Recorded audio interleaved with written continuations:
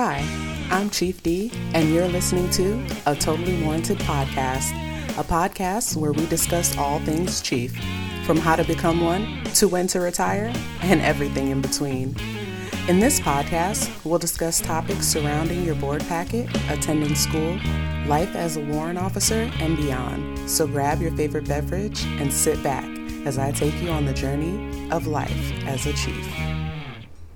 Hello, everyone. This is your host for A Totally Warranted Podcast, Chief Daniel, and I'm super excited to be here with you today. So let's jump right in. If you've stumbled across our podcast and decided to take a listen, you're here for one of two reasons. You are an Army warrant officer and you're looking for a place to relax for a bit on your trip to work, in which case, hey Womi, you are in the right place. Or you're looking to become an Army warrant officer, in which case you are also in the right place. In this podcast, I plan to take you on a journey from packet to promotions through the process of putting in your packet and working our way into retirement planning. So, in this episode 1, I'm going to tell you a little bit about myself so you understand who I am and most importantly, why I'm qualified to take you on this journey. Shall we begin? Okay. So my name is Chief Daniel, or Chief D. I am a 420 Alpha, which is a human resources technician, and I'm currently at the great place. If you know, you know. I started the journey in 2019 with my packet and crossed over in 2020. I've spent the time following trying to encourage everyone I could to run across this line. Why, might you ask? The decision to become a warrant officer was one of the best ones I've made in my entire life, and one I should have made sooner. To give you a little background about myself, I'll take you on a 45-second journey of my career. Ready?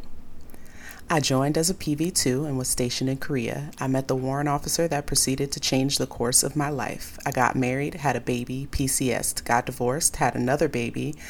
At this point, I'm a corporal now. I deployed, PCS, deployed again. Now I'm a staff sergeant. I finally got to ALC and SLC, same calendar year, by the way, go me.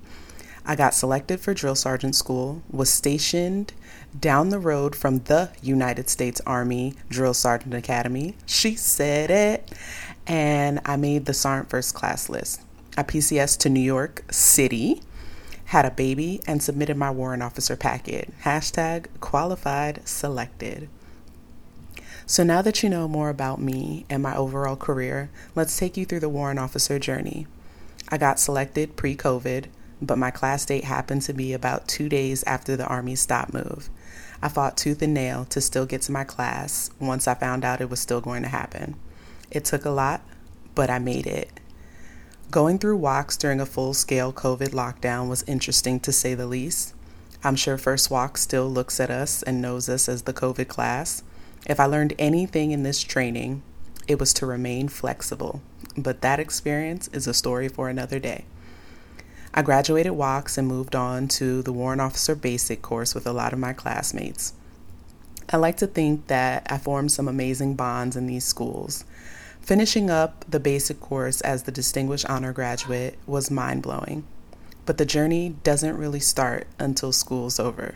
No, wait, that's just the ADSO. Once school was over, the real test started, and just like the freshman class of Saved by the Bell, my team of W01s and I went forth into the Army inventory to do our worst. At this point, most of us have survived and lived to tell the tale. You're probably wondering why I'm sitting here talking to you.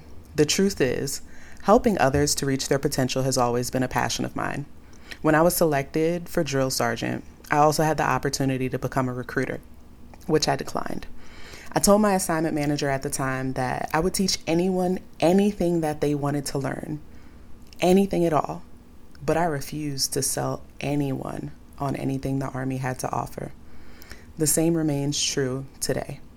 If you want to become a warrant officer and you need some help on how to do it, this is for you. I am for you. We're here to make this happen for you.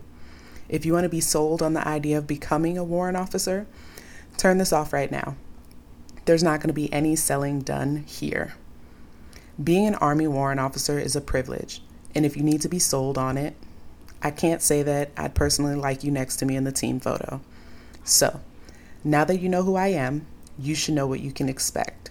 You can expect honesty, understanding, and a dose of humor from our interactions. I'll be here every step of the journey. Don't hesitate to reach out with any topic ideas if I haven't covered what you need or if you don't see it in the upcoming topics list. If you need to contact me, you can do so at chiefd@totallywarranted.com or on Facebook or IG @totallywarranted. In episode 2, I'm going to take you through some resources you need to determine if you're eligible to become an Army Warrant Officer, as well as where to find the items you need for your packet. I hope to see you there. You're listening to a Totally Warranted podcast, a podcast by Chief for Chief. If you've enjoyed what you've heard, would you mind leaving a review?